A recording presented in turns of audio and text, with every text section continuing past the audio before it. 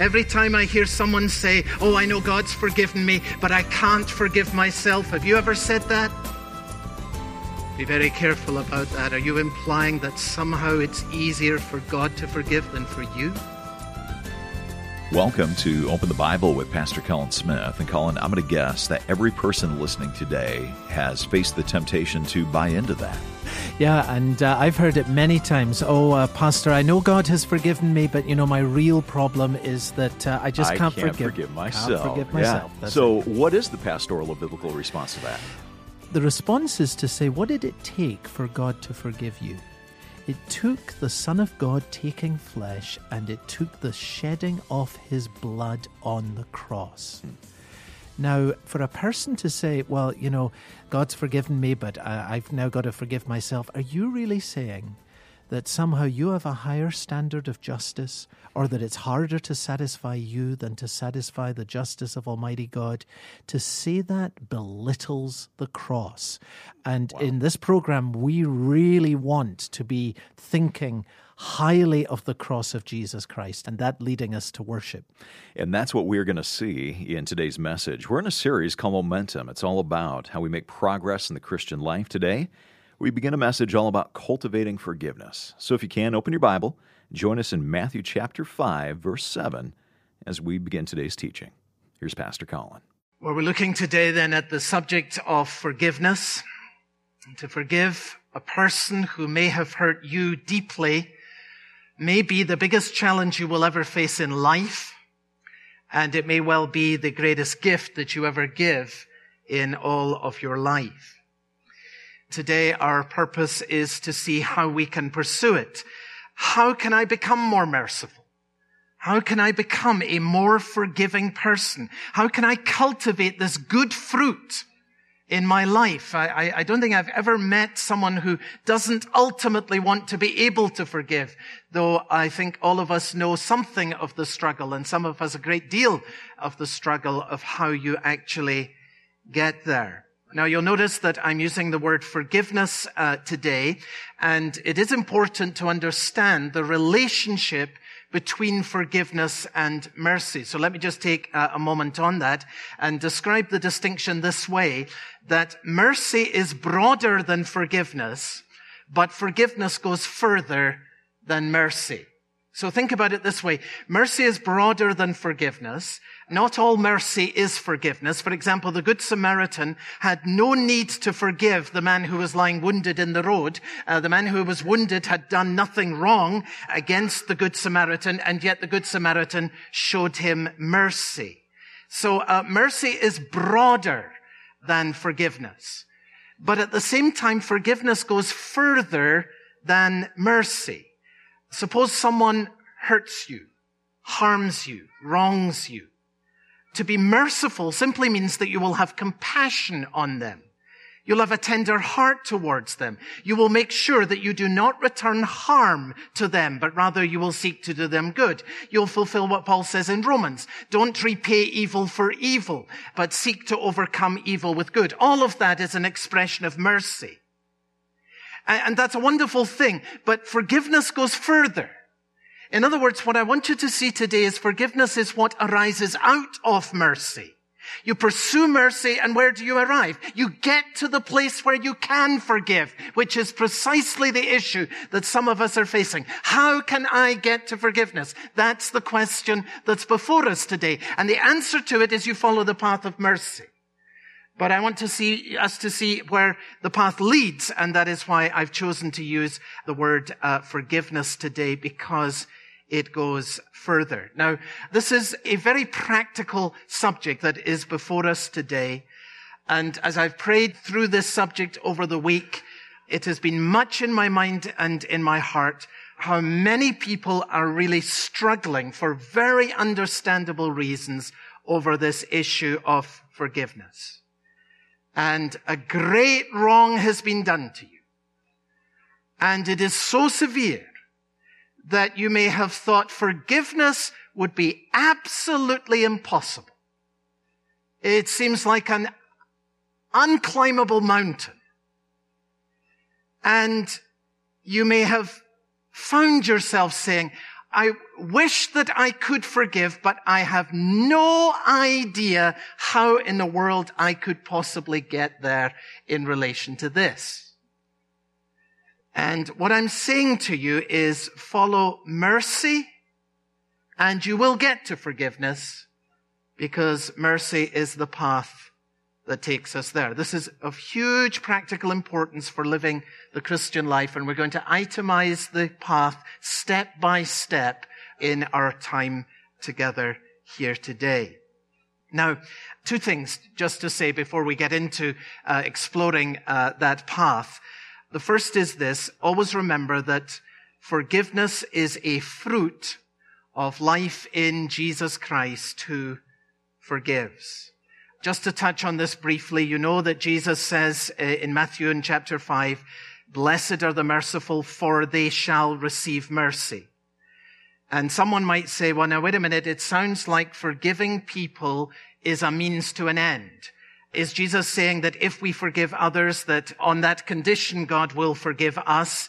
No, he's not saying that. It's not that our forgiveness is a reward for something that we've done. It cannot be, because God forgives freely. So how are we to understand these words? Well, remember what we've been saying all the way through.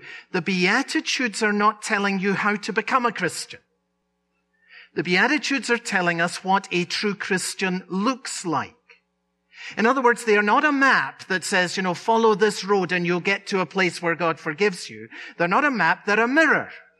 And we've been seeing in this series, they're given to us for this purpose, so that we will be able to look at ourselves to see if indeed there are within us the distinguishing marks of those who are forgiven. And here's the mark. Forgiven people are known by the way they forgive.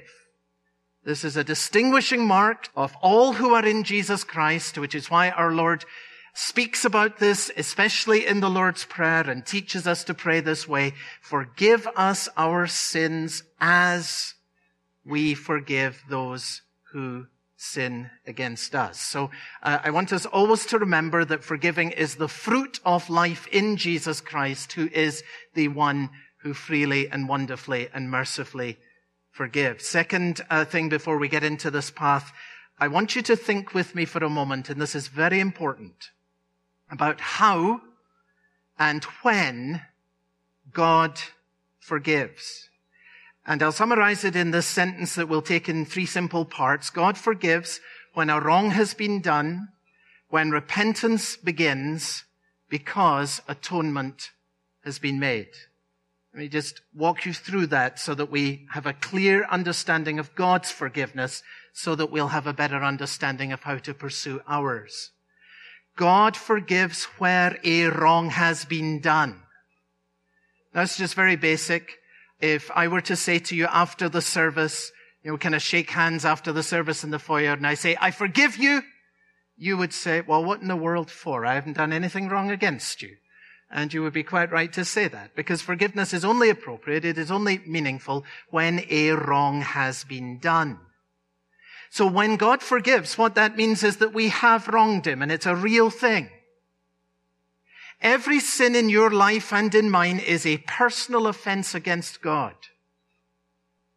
Saul of Tarsus was on a campaign. He was troubling and hurting a lot of other people. And you remember the risen Lord Jesus Christ appeared to him and said, Saul, Saul, why do you persecute me? Every sin that has ever been committed is a personal offense against God. Lewis Smead says this, and it's very perceptive. He says, forgiveness always comes with blame attached. Forgiveness always comes with blame attached. Why? Because forgiveness by definition can only happen when a wrong has been done. And we have wronged God.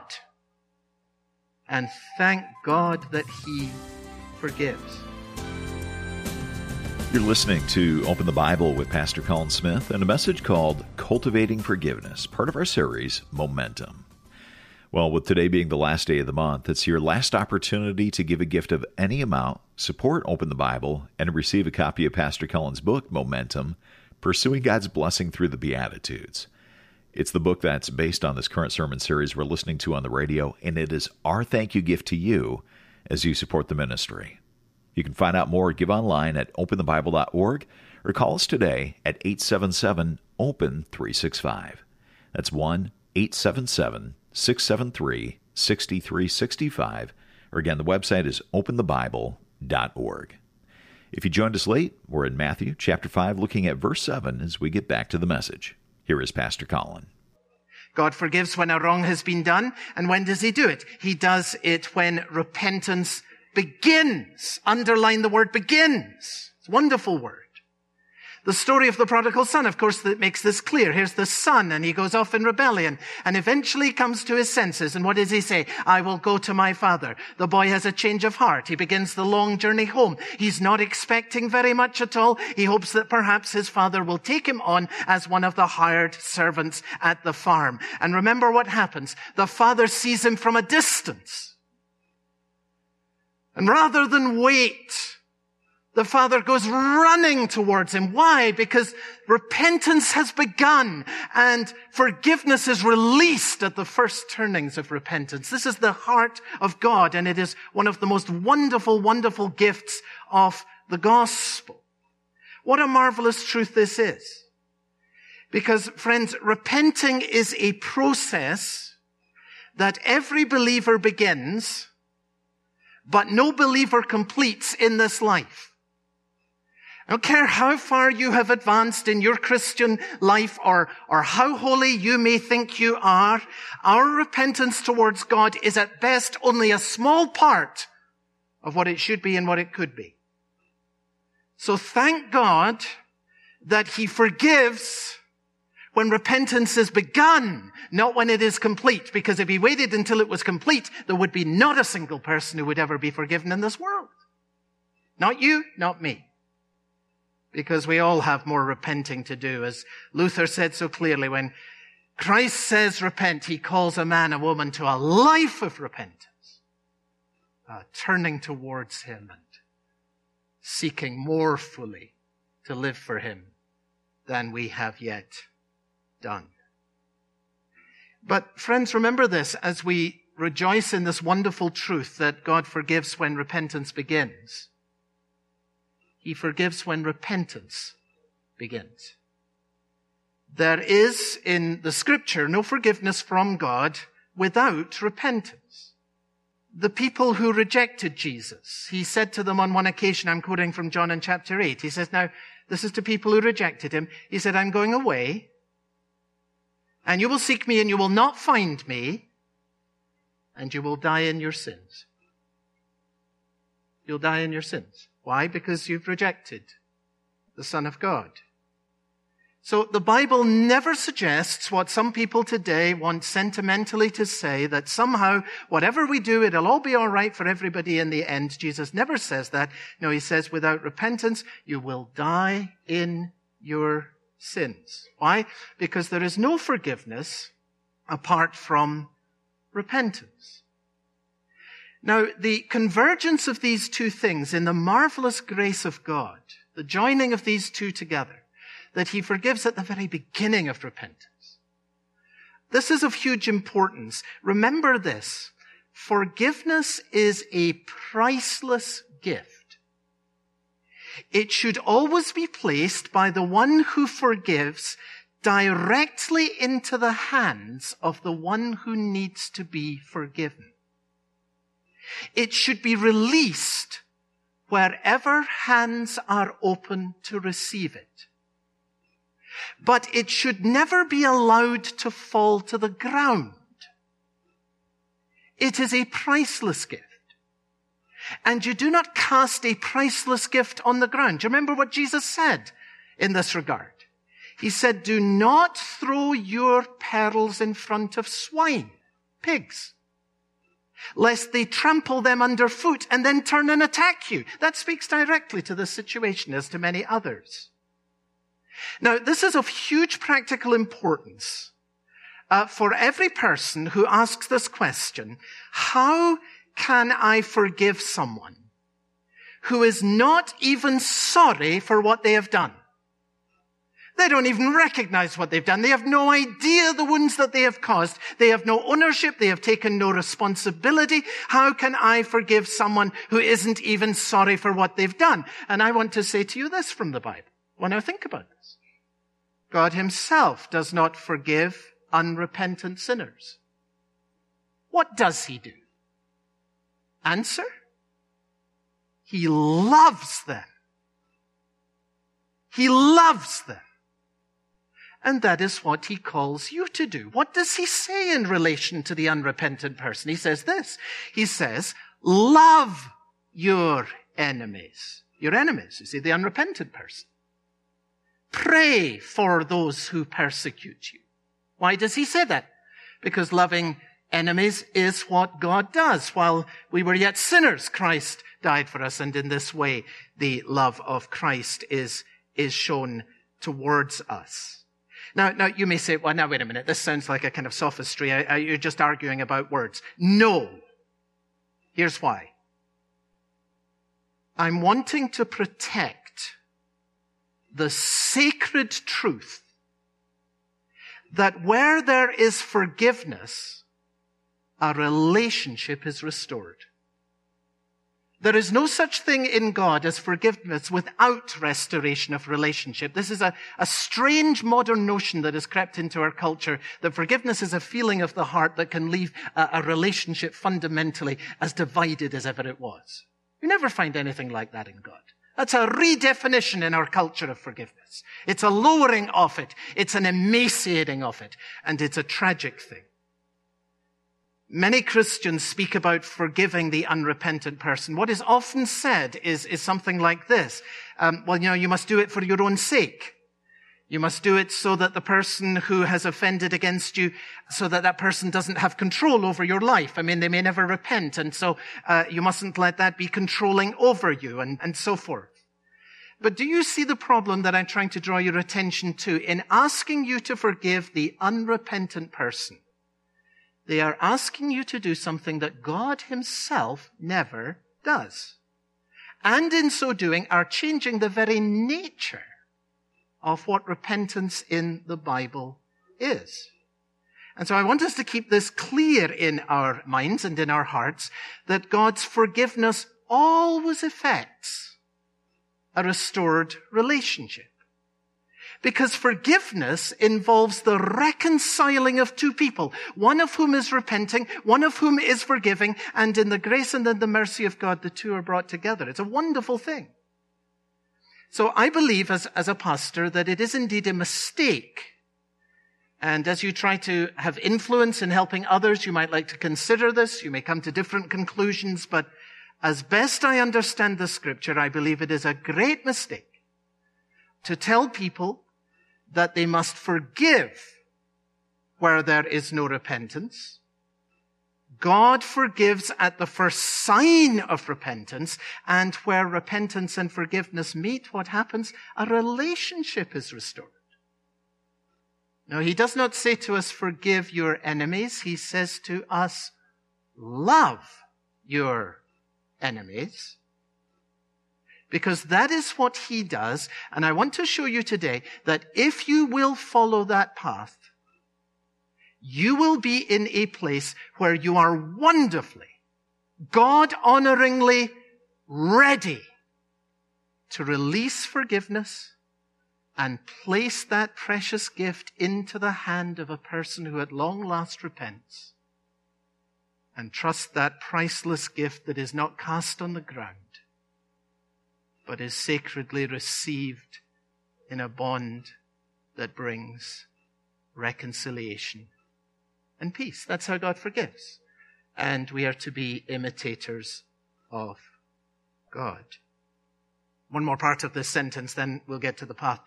God forgives where wrong has been done, where repentance begins. And how does he do it? He does it because atonement has been made. Think about this.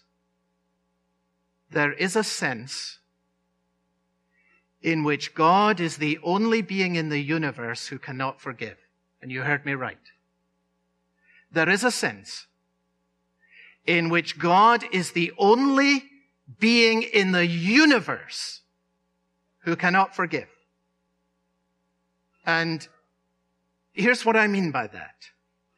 You see, for us who are sinners, it is very reasonable for us to be indulgent, for us to be lenient, for us to be forgiving towards others whose wrongs may frankly not be very different from our own. But God is holy. God sees sin in all the ugliness that it is. God is light, and in him is no darkness at all. Every time I hear someone say, "Oh, I know God's forgiven me, but I can't forgive myself." Have you ever said that? Be very careful about that. Are you implying that somehow it's easier for God to forgive than for you? James Denney, the Scottish preacher of an earlier generation who writes so wonderfully on the subject of the atonement, he says this: if there should turn out after all to be such a thing as divine forgiveness of sins, which of course there is, we may be sure, he says, that it will be such a forgiveness as carries the divine condemnation and destruction of sin at the heart of it. And that, friends, is precisely what we find at the cross. God's forgiveness flows out of his own condemnation and his own destruction of all that sin is in the atoning death of Jesus Christ, God made man, bearing our sins at Calvary. That's what it takes for there to be divine forgiveness. You're listening to Open the Bible with Pastor Colin Smith, a message called Cultivating Forgiveness. And we've been looking at how God forgives. He forgives when a wrong has been done, when repentance begins, and because atonement has been made. On our next broadcast, we're going to look at how we get to forgiveness, so I hope you'll join us for that. If you ever miss a program, come and listen online. Our website is openthebible.org. You can stream the program or download an MP3 for free. You can also listen through the Open the Bible app, which is free. You'll find it at your app store. Simply look for Open the Bible. And we have both this daily radio program and the weekend broadcast on there, as well as other tools and devotionals to help you grow in your relationship with Jesus. Again, the app is free, and you'll find it at your app store. Just look for Open the Bible, or connect with us, listen online, and access the materials through our website, openthebible.org. Well, Open the Bible is listener-supported. We're able to be on this station and bring you Pastor Colin's teaching each day because of your generosity. But as you give a gift of any amount this month, we want to say thank you by sending you a copy of Pastor Colin's book called Momentum, Pursuing God's Blessing Through the Beatitudes. And Colin, you used an analogy to describe the Beatitudes. Tell us about that.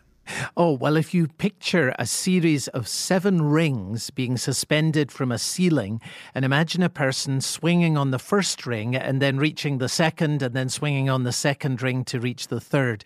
I found that to be a very helpful analogy for the Beatitudes, because the Beatitudes tell us not only what it means to be blessed, it tells us how we can pursue the blessing of God. So, for example, one of the Beatitudes tells us that the pure in heart are blessed. Well, you read that, blessed are the pure in heart, and you say, how do I get there? And the answer is, in order to get to the 6th Beatitude, you've got to swing on the ring of the first and get to the second, to the third, and to the fourth, and that will take you there. So, you see, this really answers the most important of questions. How do I grow in the Christian life? And it all begins with grasping hold of the first ring, which is within everybody's reach, because Jesus starts by saying, blessed are the poor in spirit. In other words, you begin when you know that you're in the place of not having what it takes and needing to receive from Christ himself what only he can give. Well, we would love to send you a copy of this book. Again, it is called Momentum, Pursuing God's Blessing Through the Beatitudes, and it is our thank you gift as you give a gift of financial support this month. You can give online by coming to our website, openthebible.org, or call us at 1-877-OPEN-365. Again, the website is openthebible.org, and our phone number is 1-877-673-6365. For Pastor Colin Smith, I'm Steve Hiller. Thanks for listening, and I hope you'll join us next time. This program is a listener-supported production of Open the Bible. God has gathered everything you need to know about forgiveness in one place in the Bible. Find out where, next time on Open the Bible.